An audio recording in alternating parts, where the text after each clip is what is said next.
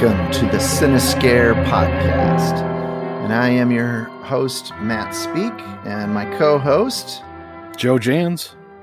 And here we are again for another week. I want to just thank all of our listeners.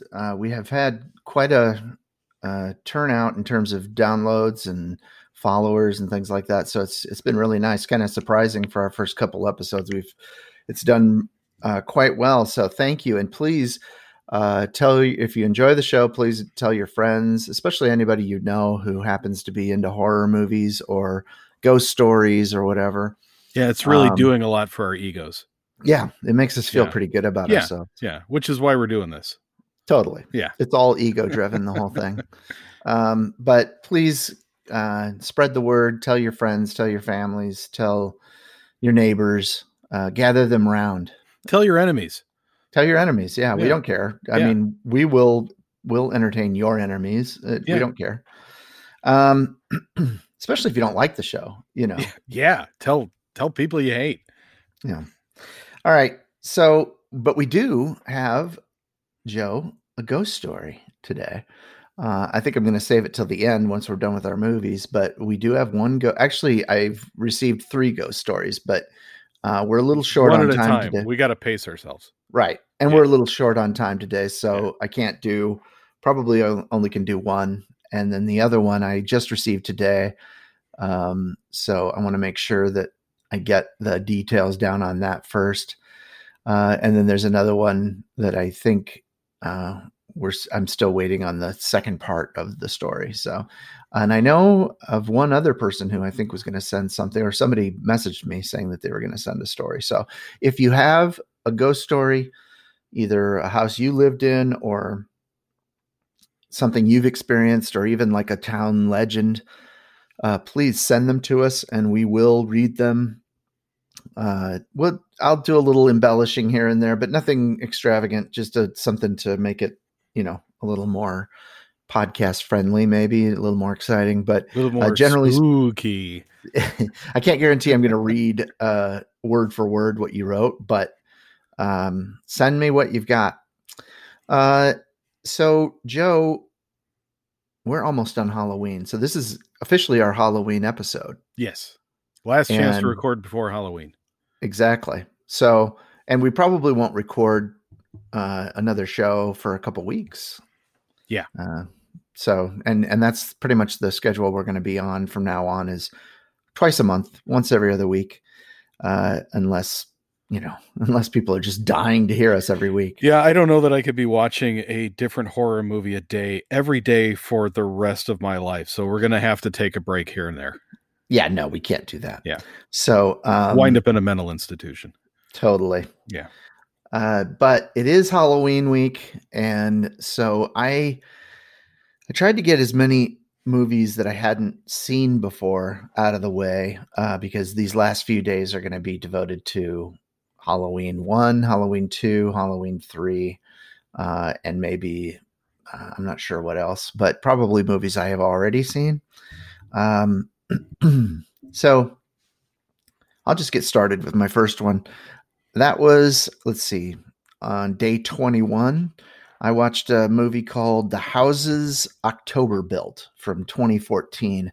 And this is it's a found footage movie. It's pretty unnerving a lot of the time. I mean, there's some really creepy things, and it was hard for me to I don't want to say review, but it was hard for me to know how to feel about it at the end, because I didn't care for the ending so much, but everything that had gone on up to that point was really creepy to me.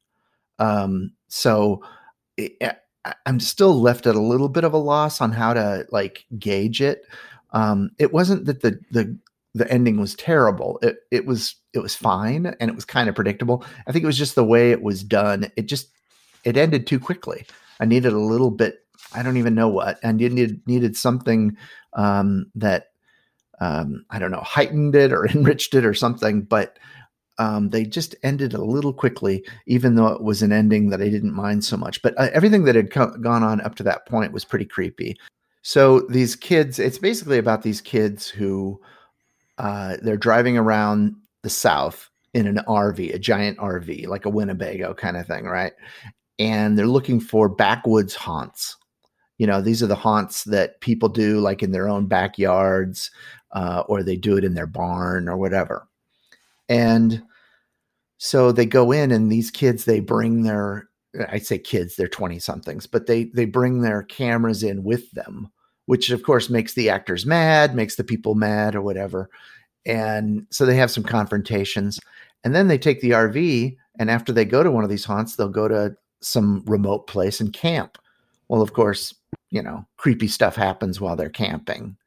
But then the next day they're off to some other town, and same thing happens. They get in trouble for bringing their cameras, and then they go camp at night, and these people come along and bug them at night.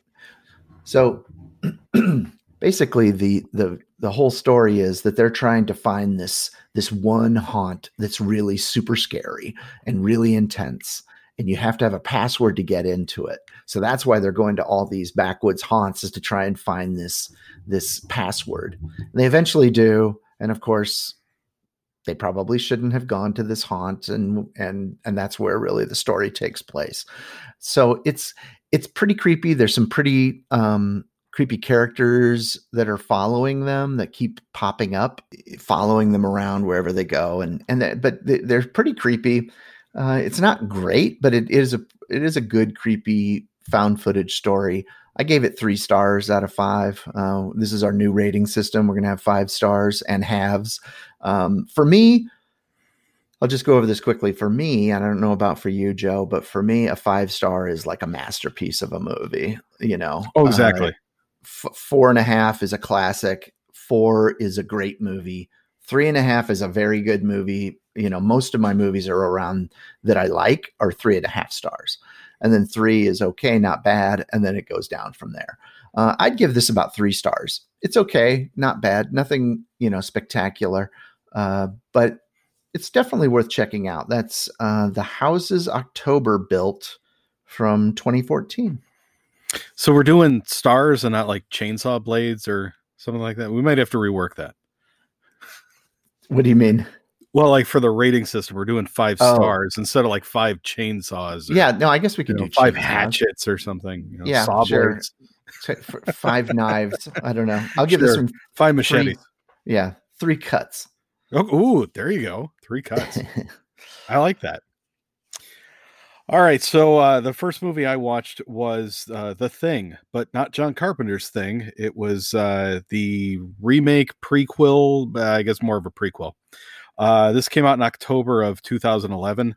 It actually it lost money. It was a $38 million budget, and worldwide gross after all this time only got up to $31.5 million. So this, of course, is a starring Mary Elizabeth Winstead, or as I like to call her, Ramona Flowers, Joel Egerton, Ulrich Thompson as Dr. Sander Halverson, and of course, friend of the show, kind of, Eric Christian Olsen, who's famous for growing up in Bettendorf, Iowa.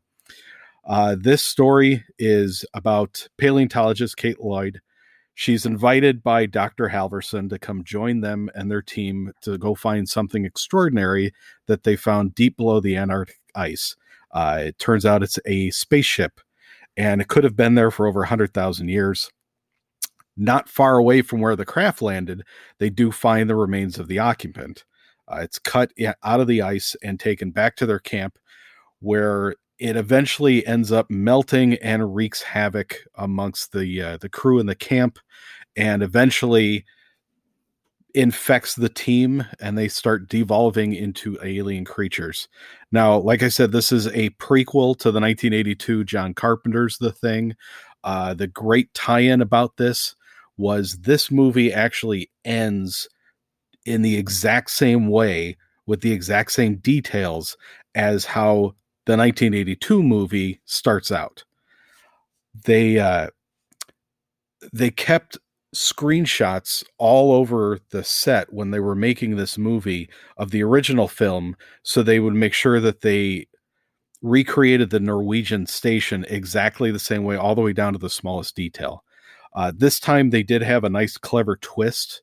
they've added more information about how the aliens can and cannot reproduce. Basically, we find out that they cannot reproduce metal, which is a great little tip for how you can determine who in your camp has been affected and who hasn't. Now, as far as the special effects goes, this was groundbreaking stuff back in 1982, the alien creatures that they made. This time they hired a company called Amalgamated Dynamics to recreate the creatures in an animatronic robot for the film. The director insisted this originally because they thought it would be more realistic for the actors to play off something physical in front of them. And they always had it in mind that they would enhance those CG or those robots and animatronics with CG later on, but it was just supposed to be like an overlay. Well, after the first set of dailies came through and they started doing some of these CG overlays, the director then decided, you know what, forget it. We're going to scrap all of this original animatronics and we're going to do nothing but CG overlays. And Alec Gillis, who is the founder of Amalgamated Dynamics, this guy was, top notch. You got to start with Stan Winston. He said that his entire crew suffered postpartum depression after seeing the final film because they looked up on the screen and they couldn't find any of their work. It was all CG overlays and they just seemed depressed. They felt like they could have just submitted their designs originally and stayed home for the rest of the shoot. So also because of this, because of all the extended times with the computer graphics being added, this film was originally supposed to come out in April of 2011, but it had to get pushed back till October. The last little tidbit that I thought was really interesting is that they used the same helicopter. It was a Bell 206 Jet Ranger with same details and graphics and everything in this movie so that it would tie in seamlessly with the 1982 classic. So as far as this film goes, it's still worth a watch. I really did enjoy it. What's disappointing to me, though, is the use of those computer graphics. They did so much wonderful work back in 1982, making these demon dogs and beasts and aliens with all these little tentacles whipping all over the place. It was scary as hell with practical effects. There was really no need for them to go CG because some of the CG graphics were just laughable at points. Like it was so noticeable, it took you out of the film. But the cast was decent. The cast of the 1982 film, you're a little bit more invested in. You felt like you knew who these people were. But now, other than the key, really 2 or 3 characters in this film, you really didn't care. The storyline was intense. It had a lot of the same, jump scares and feel and essence of the original film. I think it's, I could see rewatching this. I've actually seen it twice so far. I did enjoy it, but it's just falling short of the original classic. So overall, I'd give this 3 cuts. Yeah, no, I'd heard about the CGI not being great, and so I've avoided that one. But I should check it out. I love obviously the original is one of my favorite movies. Next movie is Unfriended, another one from 2014. This one's on Netflix. It's all set basically like on a Zoom session, is what it's not actually Zoom, I don't think, but it's like that, or like a Skype session, I guess. And this group of friends is on there hanging out, and someone joins their group who is the account of a friend of theirs who had died. And suddenly all this stuff starts happening on their social media that's posts, videos are posted of each of them in compromising positions. And there's something supernatural happening. Somebody is in control of not just the dead girl's account on Skype and social media, but also in control of all of these people's computers. It's like they've hacked in, but there's some supernatural element to it. It's not a great movie, but it's kind of, it's got a few good moments in it. The reason I watched it though is because the next movie, Unfriended, The Dark Web, I think is what it's called. That one I've heard from a lot of people is a really good movie, which is kind of funny because sometimes it's very rare that a sequel, if a movie's bad, its sequel is usually equally bad or worse. But there have been a couple movies where the sequel to a mediocre to bad movie was actually pretty good. I'm thinking of Ouija, Origin of Evil was a very good movie. The first Ouija was terrible. So I think if you check out Unfriended, then move on to the sequel. That's what I'm going to do. So I can't say I recommend it. I gave it, I think 2.5 stars, maybe 3. There are some moments that are kind of creepy. It's one, if you don't have anything else to watch, I guess put it on, or you've watched everything else on Netflix, then go ahead and put it on. But I can't highly recommend it by any means. But again, I haven't watched the sequel yet, so it may be worth watching this just to get to the sequel. And that, again, that's Unfriended from 2014. All right, the next movie I watched just came out last week, The Witches on HBO Max. And this is, of course, a Robert Zemeckis film starring Anne Hathaway and Octavia Spencer, Chris Rock as the voiceover of our hero, and Stanley Tucci as the hotel manager. So this obviously is based upon, it's a reimagining of the Roald Dahl 1983 classic book by the same name, but it's retold for modern audiences. The story takes place in the 1960s, and it's about a 7-year-old boy who tragically loses his parents in a car accident and has to go live with his loving but odd grandmother in Demopolis, Alabama. Now, the boy and his grandmother end up encountering a witch in their small town, and the grandmother decides to take the boy and seek refuge in a luxurious seaside resort.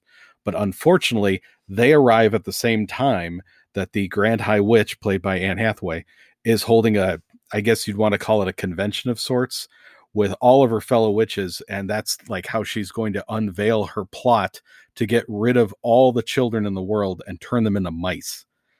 So there was an earlier adaptation of this book in the 1990s with Angelica Houston. They've changed this up considerably. Guillermo del Toro is actually one of the screenplay writers and producers for this. He wanted to do the film as a stop motion picture. Obviously, they decided to go against that. They've changed this up from the original again by moving the location into Alabama and making the protagonist characters portrayed by African-American actors, because they thought this would be a nice, exciting way to put a sociological spin on the story. Now, all the reviews that I've read about this, everybody seems to harp on Roald Dahl being anti-Semitic and misogynistic undertones in the storyline, but I try to look past that, just like Steven Spielberg looked past it when he did BFG. And Robert Zemeckis is Jewish. He obviously didn't see that much of an issue in it, and I say to all those critics, get over it. It was a fun story. And I didn't go into this movie expecting a whole lot. I mean, it's not a psychological thriller. It's just simply a spooky little kid's book. And the witches are very cartoony. The German accents are extremely over the top, almost discernible at sometimes, but still, for a kid's Halloween movie, it was fun. It's something that would, spook little members of your family. That being said, I'm glad I watched it. It's nothing I think I'm going to be adding to my personal collection anytime soon, but overall, I gave it like 2.5 cuts. I'm going to skip over one that I watched. I watched one on the 23rd called Malinaza Street. It's from Spain. It wasn't very good. It was a sort of a haunted flat, I guess. And it was pretty bad. So I really don't feel the need to talk about that one too much, but I will talk about on the 24th, I watched Trick or Treat, which is one of my favorite movies of all time. Not Trick or Treat, but Trick or Treat. I was just watching this like 20 minutes ago. Oh, were you? Yeah. That's funny.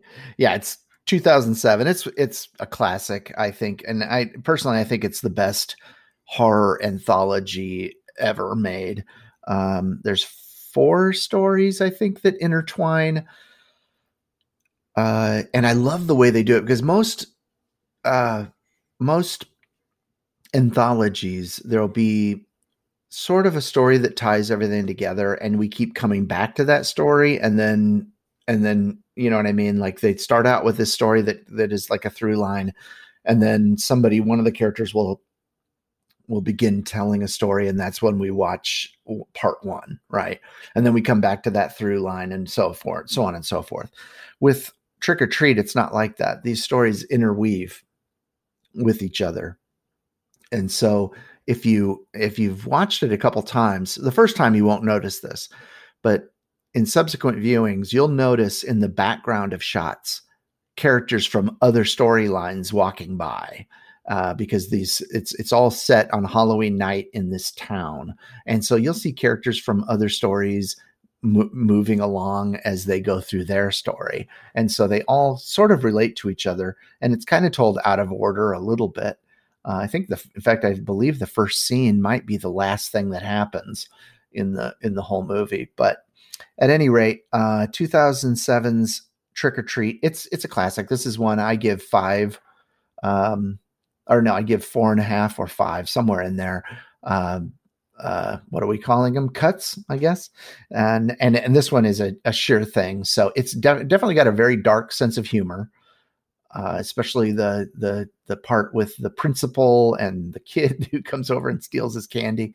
That part gets pretty dark in its sense of humor, but it definitely it's meant to be part comedy, part horror, leaning more towards dark comedy and horror than it's certainly not Abbott and Costello meet Frankenstein. This is a dark comedy along the lines of something Quentin Tarantino could write, I suppose. But this is one of my favorites, and it's one that I try to watch almost every year, if not every year.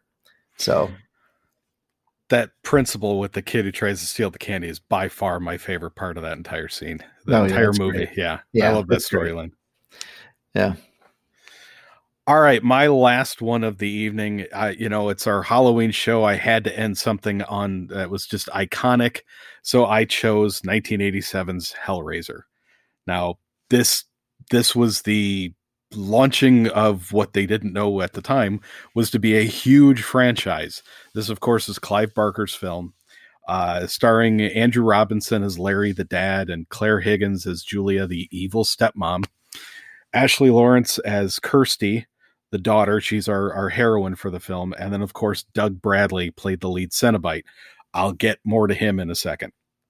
But for those of you who haven't seen this movie, I can't imagine anybody listening to this hasn't seen it. But this is Clive Barker's first directorial debut. And it's the tale of a man and a wife who move into this old house and discover this hideous creature up in the attic. And it's the man's half brother, who is also the woman's former lover and is hiding upstairs. Having lost his earthly body to a trio of S&M demons called the Cenobites, he's brought back into existence by a drop of blood on the floor. And he soon forces his old mistress, which is, of course, played by Claire Higgins, to bring him the necessary human sacrifices he needs to complete his body. But of course, the Cenobites aren't too thrilled about this. So, it's that old romantic love story. And it launched 10 movies, not to mention comic books and video games and novels. I mean, this is just an iconic story. But I did some digging. I learned a couple things. This originally was supposed to be called The Hellbound Heart, not Hellraiser. And the second title that they had suggested for this was Sadomasochist from Beyond the Grave. Now, this launched a whole group of characters called the Cenobites, which movie after movie, some of the ancillary Cenobites change. I started watching episodes, Hellraiser 2 and 3. A couple of the Cenobites get disposed of, new ones get introduced, but of course the one that never goes away is Pinhead. However, in the first movie, he was never called Pinhead. He was named the priest. But when it came to his actual credits, he was just lead Cenobite. And the female was originally supposed to be called Deep Throat, but they ended up just going with the blank title of female Cenobite as well. It wasn't until the second movie that they started referring to him as Pinhead. Clive Barker actually didn't care for the name. The cast was sort of joking around during the first film that that's what they should call him. They never ended up going through with it until movie number 2. So, and speaking of the Cenobites, there are 2 others that are kind of iconic in this first film. The first one's called the Chatterer, just basically a giant pair of teeth that just chatter throughout the whole thing. And there's a large one also named Butterball. Now, these original characters had lines in the film, but once they put all that makeup on there and they found out it was almost impossible for them to articulate, they ended up giving all the lines to the female Cenobite instead. So it also took 6 hours every day to put that Pinhead makeup onto Doug Bradley, which is just unbearable in my opinion.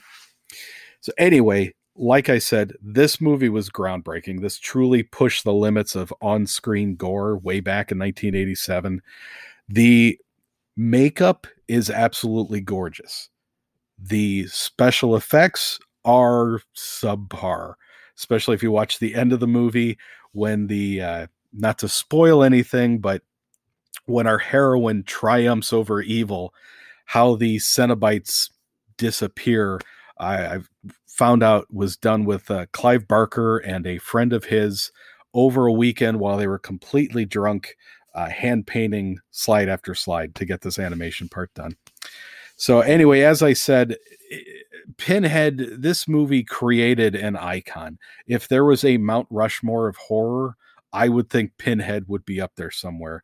This is truly something that if you're going to be into horror movies at all, you got to watch. And this one, just this one particular Hellraiser, I give this 4 cuts. Yeah. Oh, definitely. It's a classic. I mean, of horror. I've never gotten into the whole Hellraiser thing as much as a lot of other people do, but I definitely appreciate, and I like some of the effects. I like, they were pretty good. There were a few on there that weren't so great, but overall, it's a fun one. I do need to revisit it. And at some point I do need to just sit down and go through the whole series. That's where I'm going to stop you, because I watched numbers 2 and 3 and each one is getting worse. I don't know that I've ever seen all of them. I think I've seen up to like number 5 or 6. I've heard that there is an uptick in quality once you get up to around 4, I believe. But okay. Yeah, maybe I'll keep going. I could be wrong about that, but I felt like I've heard somebody say that one of those later ones got a little better. But at any rate, so my movie I have 2 left. On the 25th, I watched The Cleansing Hour, which is on Shudder, and it's a possession film, and it's about a guy who has a website where he does exorcisms, and they're all fake, right? So, of course, I mean, you can probably guess where the story's going to go. Here he does a show and has the girlfriend of one of the producers. She's an actor. He has her do one of the exorcisms.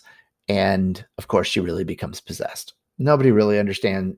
I don't think we ever figure out exactly why this demon decided at this moment to possess the actor. But it was okay. It had some pretty cool effects. It's not anything earth-shattering. It was, I thought, mildly entertaining. The acting was so-so. But there were some interesting aspects to it, certainly. There was some great makeup. I thought the makeup effects, some of the fire effects for a low-budget movie, I thought they did a lot really well. And then at the end, there's a creature that I thought was very well made for such a low budget film. So it's definitely one that I don't know. I didn't love it. I gave it 3 stars. Didn't love it, didn't hate it, but it definitely was entertaining. It had a sense of humor at times that I thought was kind of funny. But nothing great. And then the movie that I watched last night, it's called Noroi the Curse. I believe I'm pronouncing. Forgive me if I mispronounce that, but it's Noroi, Noroi, whatever hyphen the Curse, and it's from 2005. It's a found footage Japanese film where there's a guy who's investigating this demon who's possessing kids, and he thinks he's located where the demon is, and basically the whole movie is about him looking for this kid, and it doesn't look great because it's all shot on video, like the video camera, so it kind of looks like an old VHS tape from the 90s that you're watching, which adds to it. I think they did it on purpose. So it kind of adds to the atmosphere that you're watching this truly found footage. And there's not a good through line to the story, which actually is more realistic than one of my gripes with found footage movies. And I think that a lot of people have with found footage is that often there's no good reason for a conversation between two people to be happening with the camera in their hands. Right. And that happens a couple times here too, but for the most part, they avoid it by really us just seeing clips of this guy's investigative show. And so that's all we're watching is what we're supposed to be watching anyway on this guy's show. So it worked in that way. And there were a couple, I thought, kind of creepy moments. And I really felt like the ending, I thought they landed the ending. It just took way too long to get there. This is a movie that was almost 2 hours long when, something like this, a found footage movie shouldn't be more than 90 minutes. 80, 90 minutes is like a good sweet spot for one of these babies. And this thing, it took way too long. They had way too many repetitive scenes in the middle and especially in the first third. But the ending, they really nailed it. The last third of the movie was pretty solid. So I do recommend that. In fact, I think you could almost skip through a lot of stuff and just get to the, especially in the middle, you could almost get to the last third and you'd probably enjoy it just as much. But at any rate, I know there's a lot of people love this one. It gets, I look on Letterboxd and it's got some very high ratings. So it just didn't do much for me, but, and also the subtitles were often kind of placed on top of Japanese writing. So it was really hard to make out the subtitles at times because you're seeing the captions for the show that the guy's doing. And then the subtitles of what people are saying go over those at times. And it was very hard to read. But overall, it was, I give it 3 stars. Nothing. Most of my movies, I think this go around, except for one I've already seen, none of them blew me away. I liked, probably of the ones I had not seen before, The Houses October Built. I probably liked that the best. And that one, God, if it just nailed the ending a little better, I'd put that one down as a 4 cut, but the ending kind of took it away. So that one's got some sequels too, doesn't it? Which one? The Houses That October Built. Yeah. Okay. I think it's got 2 or at least 2. At least, I think it's at least 2. Yeah. Yeah, there might be 3, in fact. I think the director who did it, that's pretty much, that's his thing. That's his baby, that series. So, you got to be known for something. Yeah. Hey, if you're famous, you're famous. Yeah. Not everybody can do a podcast. No, that's true. Yeah. Not our podcast. Well, certainly not. Yeah. So the last thing I've got is I do have a good ghost story for everyone. And I'll try this and see how it goes. I'd love to see more of these things, get more of these. I've got a couple that are going to be on the, that we'll do in the next show. But this one comes from my brother, believe it or not. His name's Scott Speak. And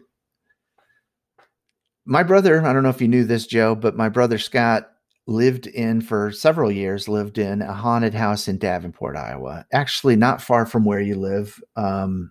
You're off of Jersey Ridge, right? sort of. Yes. I mean, that year, Jersey and Eastern. Yeah. Well, my Do you brother, want to give all of our listeners my home address now? Too, yeah, exactly. My brother is off of Eastern, right? So just south of the, or was, he doesn't live there anymore, but he was just south of that, that old cemetery over there on Eastern in Davenport, right down from Flowerama, actually. Yes. And they bought this house. It was originally built in 1925. And of course, you know what that means. It's haunted. Oh, of course. Yeah. Built in 1925. There's no other way. It's got to be haunted. All houses of that year were haunted. Yeah. They were. That was a year for building haunted houses. Well, actually, he was pretty creeped out by it from the first moment he stepped foot in the house. There were things that just seemed to be happening there, weird occurrences, the usual, like things not being where they thought they were going to be, keys not where they left them or whatnot. But my brother Scott, let me explain. My brother Scott, he gets into these kicks where he gets into a hobby and it becomes his obsession, and he learns everything he can about that hobby, and he does that hobby for a while, and then he's on to something else, right? So at this time, he was really into buying old clocks on eBay and fixing them and then selling them again. Or what really happened was he would fix them and then keep them in his house. So he had like 40 clocks in the living room, dining room area, and they're all clicking, tick-tocking the whole same time. There's enough to drive you crazy. And so he would do that. He'd fix these. Now, the thing about those old clocks is you had to wind them, but not all old clocks had the same wind schedule. Some of them were on a 15-day wind.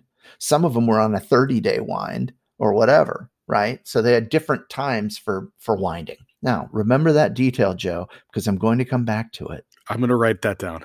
Okay, write down clocks on different wind times. Different wind times. Okay. So in about 2006, his wife Valerie was invited to a seance with some acquaintances, people that were on the edge of friendship. Have you ever been on the edge of friendship, Joe? I think we are right now. We might be. We're almost friends. Yeah. I had, so he had her take out his little digital recorder, and they had gotten into recording things with this little recorder, right? Like a digital recorder. And I guess it would save it to MP3, right? So she takes it with her to this seance. And the things that were on the recorder sounded demonic. When she got home, they listened to it. It sounded demonic. And that's after that. And now he's telling this story. I don't know. I think she might tell the story a little differently, because the way he tells the story, it sounds like she brought all the stuff with her. But I remember them hearing things before she ever went to that seance. And so I don't know. But he believes that this seance is what caused all their problems. And it wasn't even in their house. So forget about it. Anyway, and the things, so that's when he says problems really started happening. They heard voices on the EVP. They kept those files on their computer, and they'd play them for us and scare us. And of course, when I'd come home for the holidays, I would call out to the house and say, if you are really a powerful spirit, you'll reveal yourself to Scott in the middle of the night. That was what I would challenge these things. So maybe I helped stir it up. I don't know. They're poking the bear. Yeah, poking the bear. Well, there was one night they were in their bedroom getting ready for bed, and they heard something in the hallway, like the sound of footsteps, right? And they're like, what's that? And all of a sudden, something bangs on their bedroom door, like hard. And I'm not embellishing this. This is actually what happened. Something was banging on their bedroom door. They opened up the door, of course, and nothing was there. Their kids complained about seeing people standing in their rooms. I remember that too, because one of their daughters was afraid to sleep in her own room because she swore up and down that she saw a guy standing there once. Several times things would go missing and then just show up in crazy right in front of your eyes places. But there was one, Joe, recording that I still remember. And they they had this creepy, almost like attic storage area in their upstairs. And they set the sound recorder in there one night. And if you listen to it, you'll hear, he put it in there for 2 minutes. So you hear just dead silence for 2 minutes, room noise, right? For 2 minutes. And then right towards the end of this recording, you hear a voice say, "He's coming."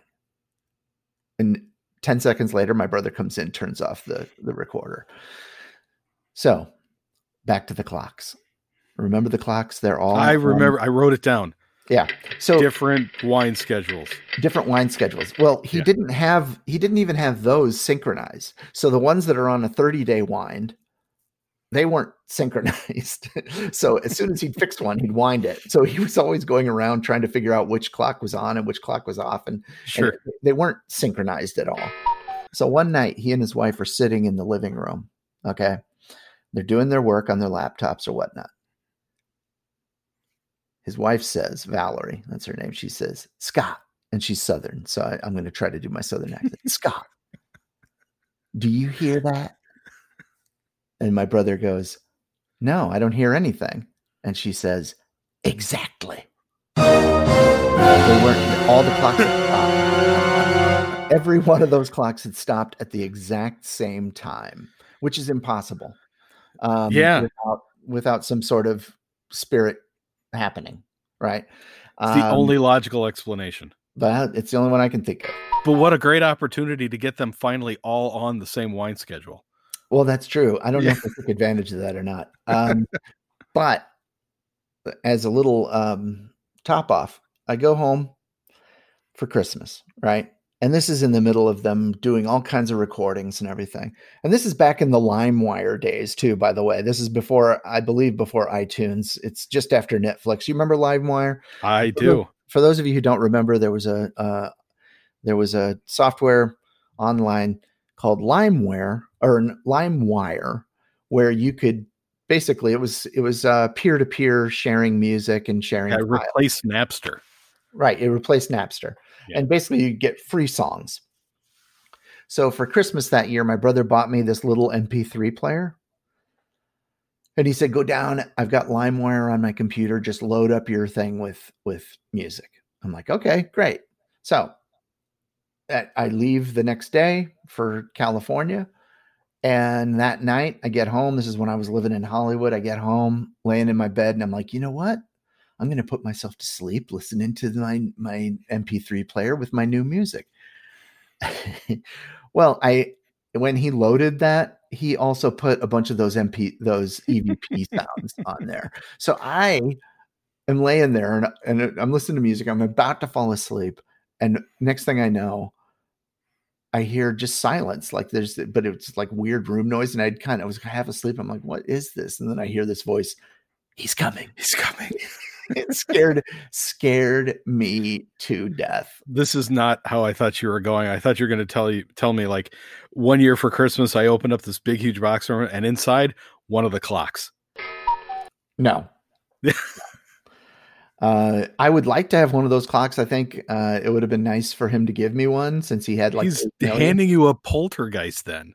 Well, that's what I look for. I told, in fact, he wrote this down in his story.